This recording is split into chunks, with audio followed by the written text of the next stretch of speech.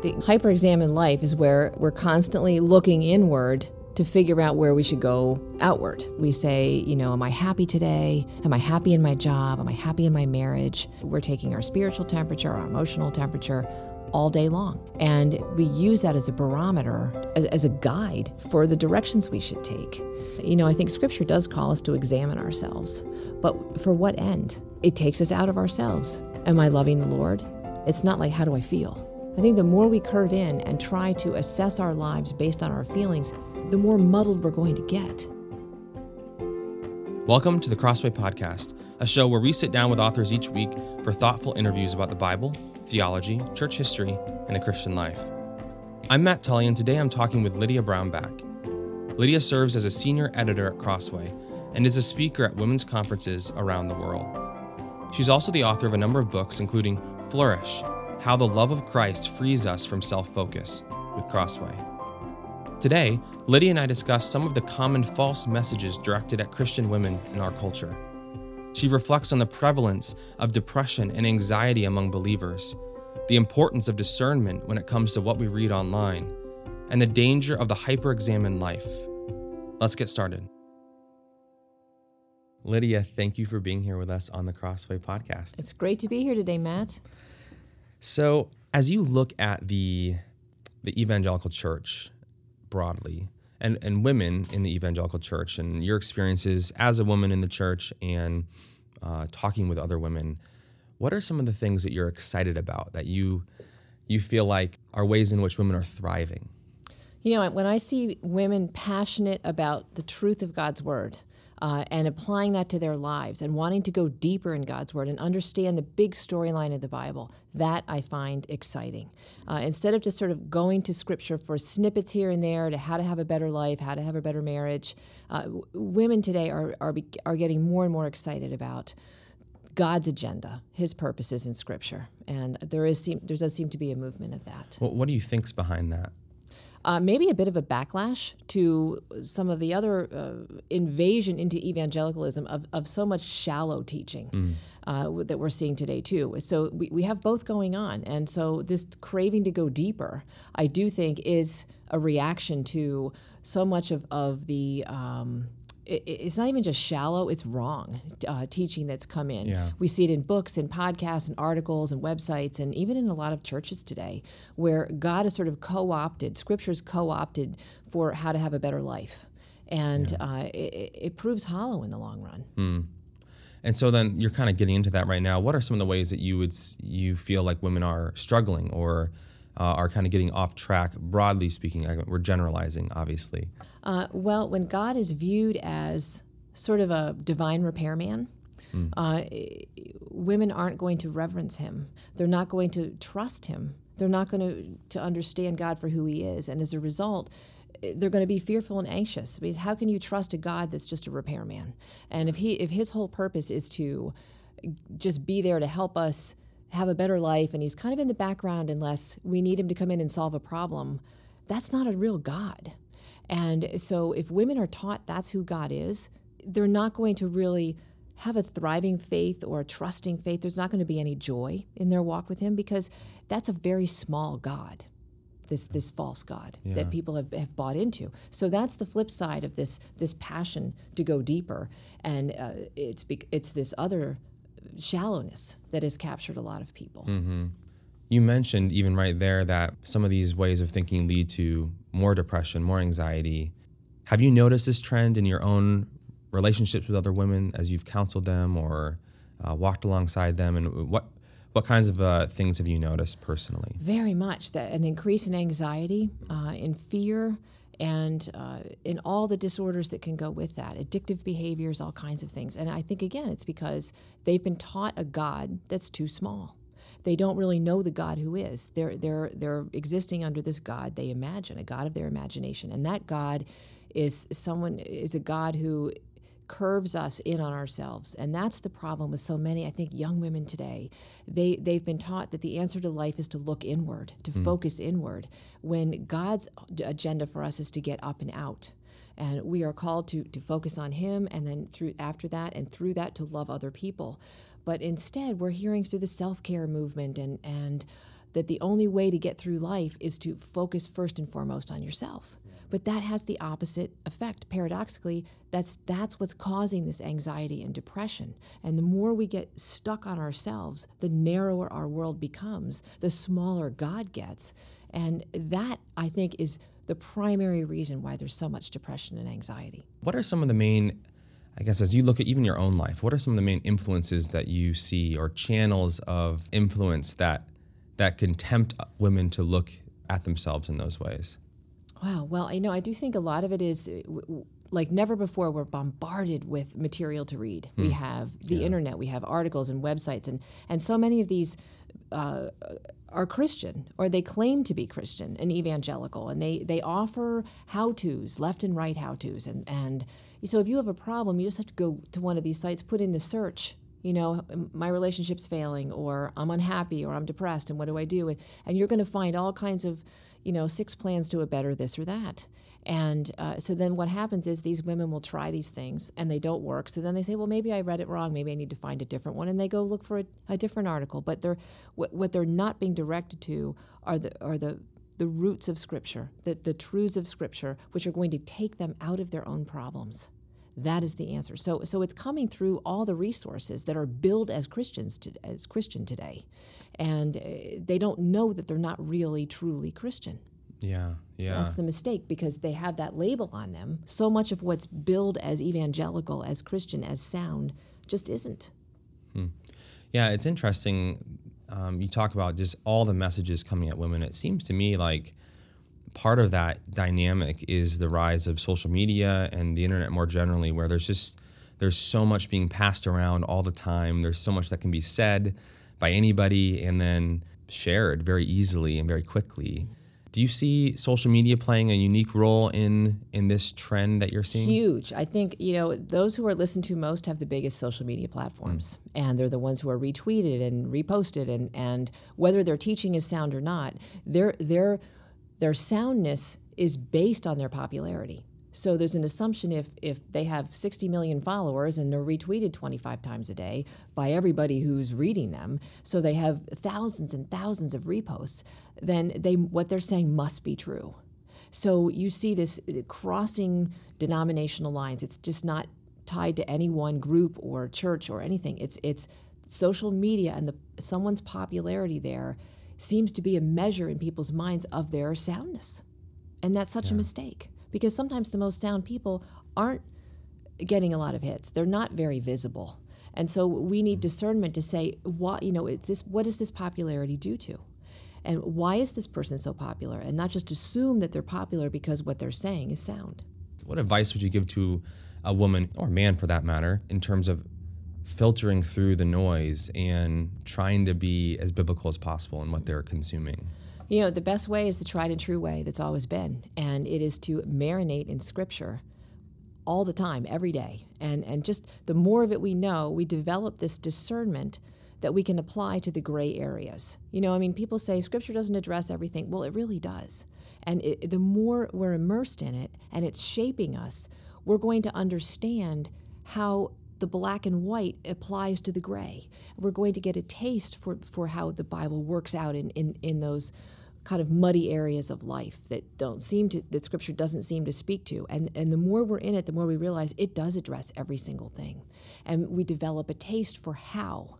And it's even if it's not spelled out in black and white, if we are immersed in Scripture, we will be able to make black and white application to the gray areas of our lives. So it's the same. There's nothing new. There's no new technique. There's no new formula. It's what it's always been. It's Scripture. It's the fellowship of God's people. It's prayer, and it's sitting under sound teaching and figuring out, getting advice on where that is to be found. And if we're not sure about something, we run it by somebody, an elder or a pastor or someone who's walked with God we really respect.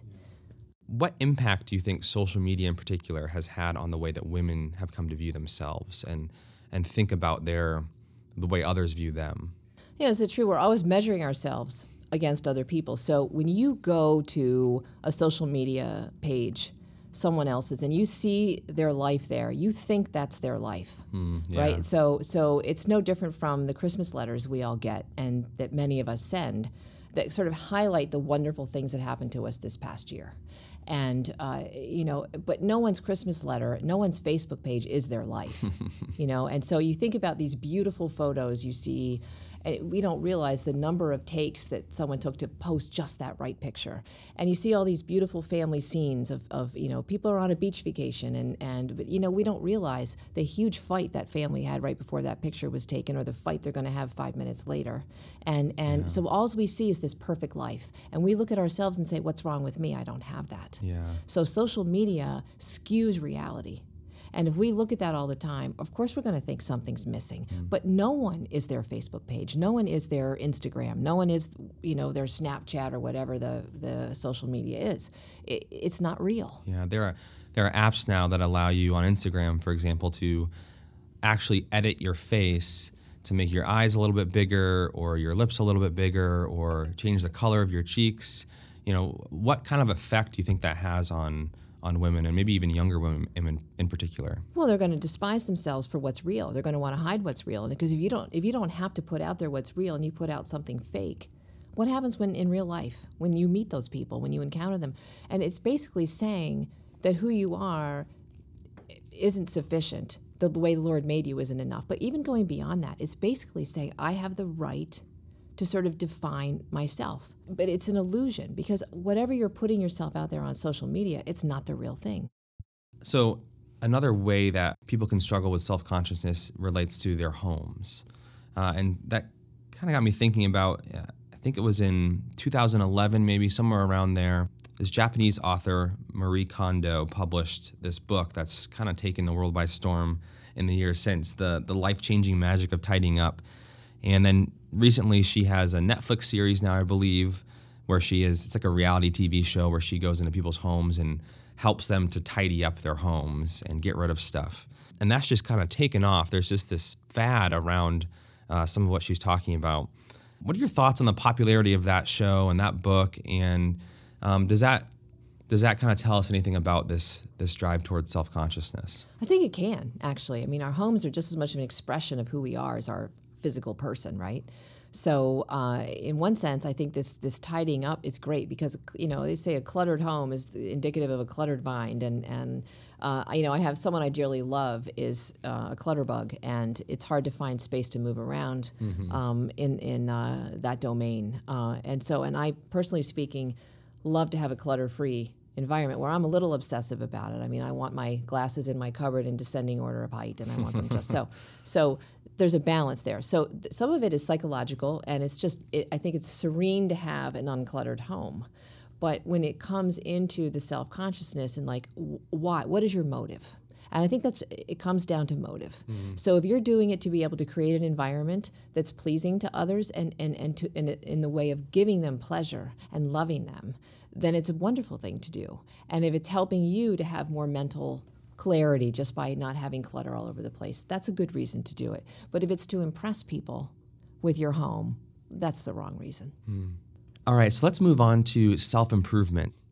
You talk about how we are called to die and not improve. Mm-hmm. What do you mean by that? I mean, I thought we were called as Christians towards sanctification, which is this gradual loss of sin and gaining of Christ's righteousness in our lives. So, yeah, what do you mean by that? If you think about what is sanctification, it is not us becoming a better us. It is us diminishing and being transformed into the image of Christ. Mm. So in that, you think about what Jesus said when he said, whoever would come after me must take up his cross and follow me. For whoever would save his life will lose it. Whoever loses his life for my sake will save it. And, so this is the language of diminishing of self. Some of it is even the language that we use. That can have an impact on how we're thinking about what this process looks like. Yeah, I think it is the language. And that's some of the problem today. What are we hearing that's shaping how we think about this? Words matter. And, people say, we can be loose about our lingo. We're too hung up on theological T's crossed and I's dotted and all of that. But, it matters a lot. Yeah. Mm-hmm. Mm. What would you say is the right way to think about goals and resolutions as a Christian in light of what you just said about the danger of being too preoccupied with self-improvement? Mm-hmm. So if we think about it in terms of discipleship, it comes down to the end goal. right? So there's something wrong with pursuing good goals, with resolutions, with that kind of thing. But what is the reason? Why are we doing it? What's our end goal? Is it ourselves or is it the Lord? Yeah. Yeah, it strikes me that so much of the key is our motives and our heart behind why we're doing the things that we're doing. Yeah. And that requires just a God-centeredness that we can't just manufacture on the spot. Getting back to what you said earlier in the very beginning about being saturated in God's word and letting that direct the way that we think. Yeah. We're not supposed to think better of ourselves or even worse of ourselves. We're just supposed to stop thinking about ourselves at all. And that's what this whole death to self we're talking about. It's self-forgetfulness. We're so oriented on our bodies and our hearts and our minds and even our growth in the Lord. And we're so curved inward.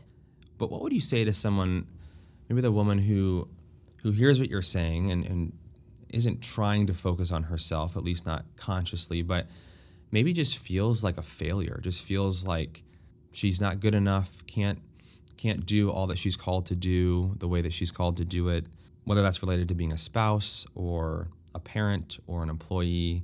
What encouragement would you give to someone like that?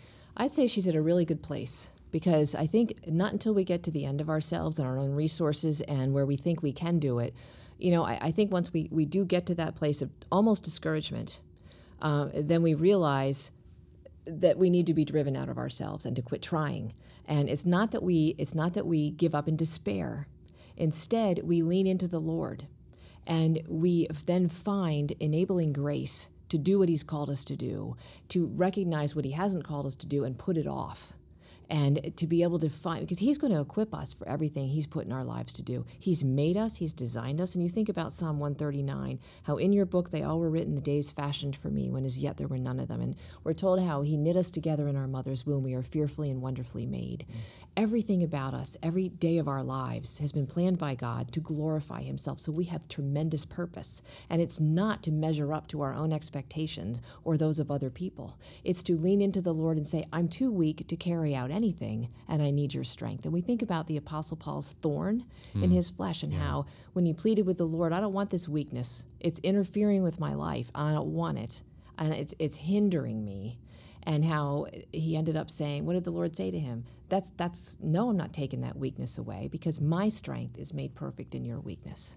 And then he was able to say, therefore, I will be content in my weaknesses, and I will boast in them, my inadequacies. Because when I am weak, then I am strong. Because, see, it's all about the strength of Christ. So I think as we recognize our weaknesses, it is an opportunity, and only then are we going to have an opportunity to know the strength of the Lord that we wouldn't know in any other way. Yeah. So let's move on to self-analysis, which seems related to what we were just talking about. So often our desire for self-improvement can come after we've spent time perhaps thinking about ourselves, trying to evaluate ourselves. And in your book, you talk about the hyper-examined life. There's that common quote, the unexamined life is not worth living. And you talk about the danger of the hyper-examined life. What is that? I think the hyper-examined life is where, as I said, we're constantly looking inward to figure out where we should go outward. And so we look at our feelings, we look at our emotions, we say, am I happy today? Am I happy in my job? Am I happy in my marriage? Am I being a good mom?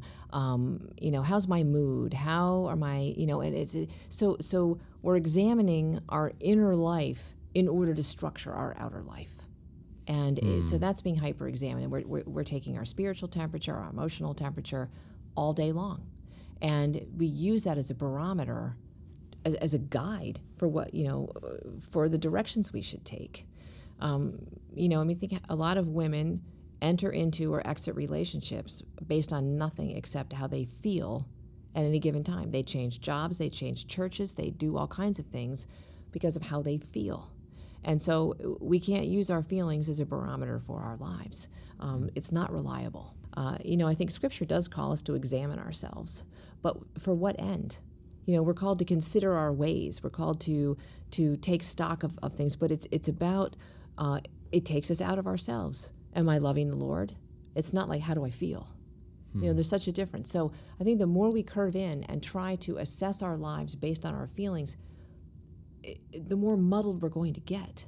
So what would you say to the person who then hears that and makes it sounds to them like you're saying your feelings don't matter, your emotions don't matter, you just need to think more rationally about something? Or It's a good point. I guess kind of how do you even personally balance the value of your emotions and your feelings, but not letting them take control? That's the thing. God is the one who designed us to feel things. We're meant to feel the ups and the downs because, he made us feeling creatures.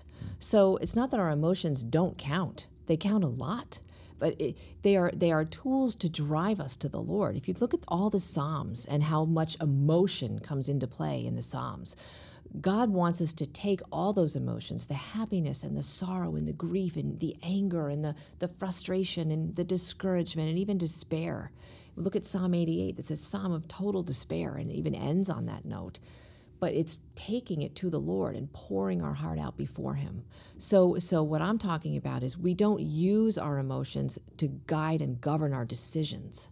Instead, we use those emotions to say, I'm in a really bad place today. I'm going to the Lord with this. I can't handle this. I need His help, His guidance, His word. I need help. So it's where we go with the emotions. That's the problem. If we take them to make decisions on our own and say, I'm sad, I want to change my life, and I want to, happiness my emotional happiness is the be-all, end-all idol of my life. So if this thing, this marriage, if this job, if this something is making me miserable, well, that must mean I have to change it, right? So instead, how about saying, I am so miserable and I don't know what to do, and within the parameters of Scripture, I can't see any biblical option. What do I do? We go to the Lord, and then He will meet us there. So our emotions are given to us not to debunk them, not to crush them, but to drive us to the Lord for help. Yeah. So in your experiences as a woman and talking to other women as well, what are some of the common areas that you would say women often struggle with self-condemnation? I think when they have a sexual past, I think that's the worst time. In my book, I use the example of a woman who actually had a child out of wedlock when she was a teenager and then resented that child because of the crimp in her lifestyle it caused for years. And so she wasn't very nice to that boy. And he ended up getting involved in drugs and shot and killed as a teenager. And she could never let go of the guilt she felt for how she treated him. This is where the grace of the Lord is so amazing. And if you think about, I think there's such a reason why we have these women with bad sexual pasts in Jesus' family tree, and we have Rahab, a prostitute. Here she is in Jesus' family tree. And so it incorporated in there and others, So when we come to the Lord, we're bringing all that baggage, and we're coming, and He washes and cleans us so much that we are made new. The old has passed away, the new has come. And so for us to hang on to what we did before is to either not see how new the new is, or to refuse to accept it. Something in us, it's like if we feel like we need to pay for what we did, in a way, we're not realizing that we're saying that what Jesus did isn't enough. Right. And I want to make up for it. Well, that death to self again, let go of that, because we can't make up for it. And we can't make ourselves feel better by condemning ourselves. We have to let it go. And I think that's the biggest thing. In Christ, it's not only are we free to let it go, we have to let it go. Yeah. What about the Christian who maybe struggled or fell into sin of some kind after they became a Christian? So this isn't just something from their distant past before Christ saved them and before their life in a local church and all of that. It's something that maybe happened recently and something that they're very ashamed of. Like, what encouragement would you give to that person? I'd say the same thing applies. You know what? The Christian life, I think it's 2 steps forward and 1 back for all of us. Right? And so, we're walking. Do we think that once we come to Christ, we're never going to sin again? People can fall into terrible sin. They can backslide. And so the same remedy applies. Once we're saved, Christ, His payment for our sin applies not just for what we did before we were saved. It applies for every sin we're going to commit for the rest of our lives. We can't lose our salvation. So God knows what the sin we're going to commit in July of 2022, and He didn't say, well, we'll see how bad that is. But I think the guilt can feel worse if we sin after being like, how could I have done that? Well, when we say, how could I have done that? I think really we don't see it, but we have too high of an opinion of ourselves because we think, well, I'm in Christ. How could I have done that? It's a failure to recognize that even though we're in Christ, we still have sin going on. And we need him not just to get us, we see him as often what gets us in the door, but we need him just as much to stay in after we're in. And so we need his grace and his enabling every day of our Christian lives. That's good. That's something that we so often relegate Christ's work for us to the past. And we don't think of it as a present and future reality that sustains us. Okay, last but not least, let's look at self-victimization. This feels like perhaps even one of the trickiest and most sensitive issues that you address in your book, and especially in this Me Too time moment that we're living in, where we're seeing more and more the widespread abuse and victimization that has happened in our culture. How has the term or the definition of the term victim changed in recent years? And I do know this is probably the most sensitive chapter in the book. And, I am well aware of that. I think that it's changed in that how we define victim today, we apply the term too liberally, I think. So where today college kids who hear a viewpoint that might, all those trigger warnings, that they're going to hear something they don't like, they're considered victims of a talk they heard that hurt their feelings. A victim is someone who is at the mercy of what someone else does to them. And so there are a lot, very real, especially in the Me Too time, these are victims.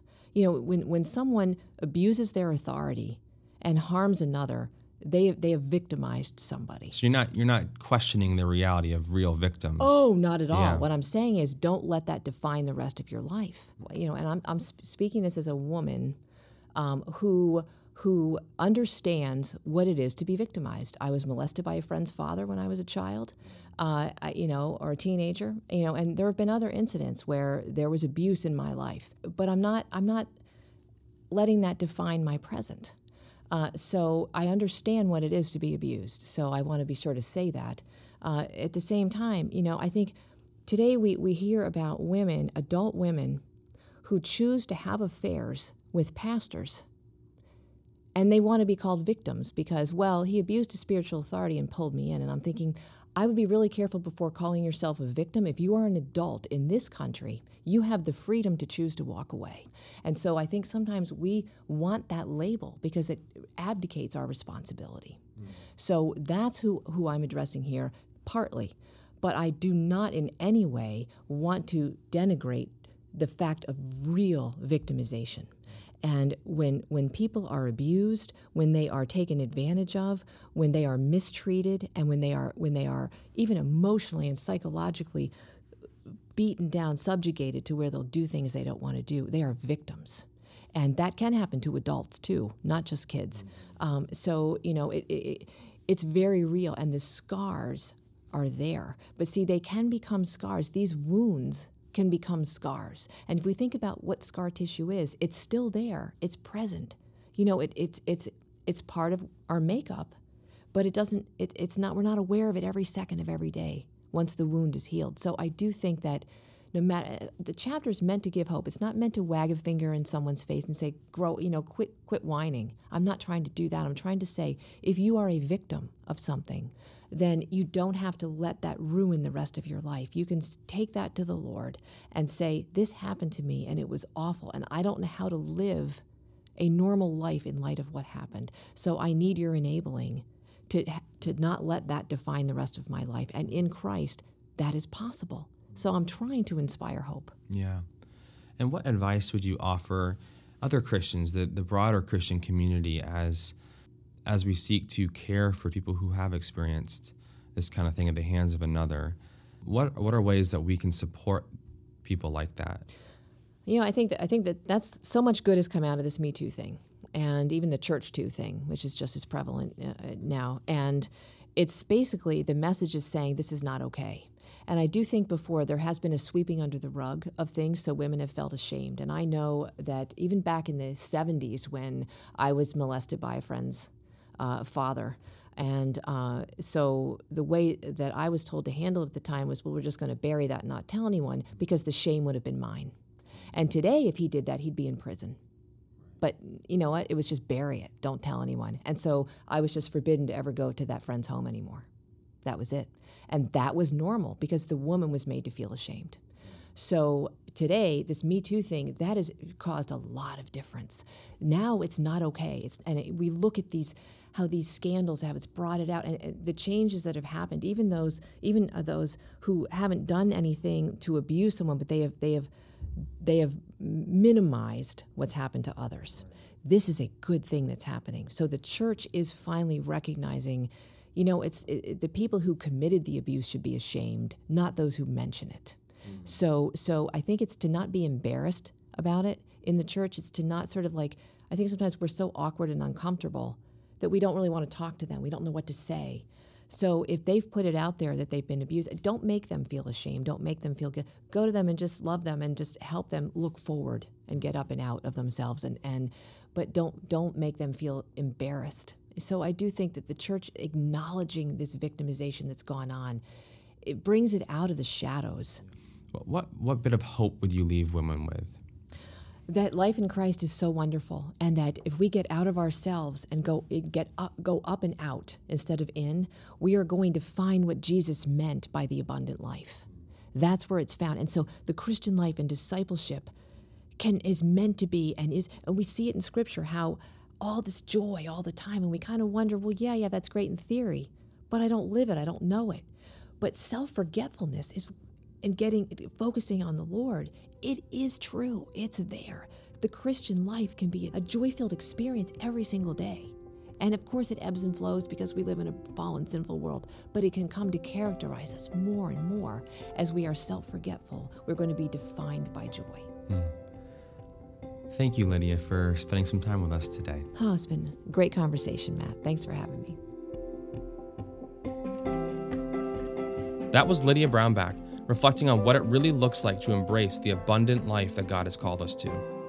For more, be sure to check out her book with Crossway, Flourish: How the Love of Christ Frees Us from Self-Focus, available online or at your local Christian bookstore. For more interviews like this, subscribe to the Crossway Podcast on iTunes, Spotify, or your favorite podcast player. If you enjoyed this episode, leave us a review, which helps us spread the word about the show. Crossway is a not-for-profit Christian ministry that exists solely for the purpose of proclaiming the truth of God's Word through publishing gospel-centered content. Visit us today at crossway.org.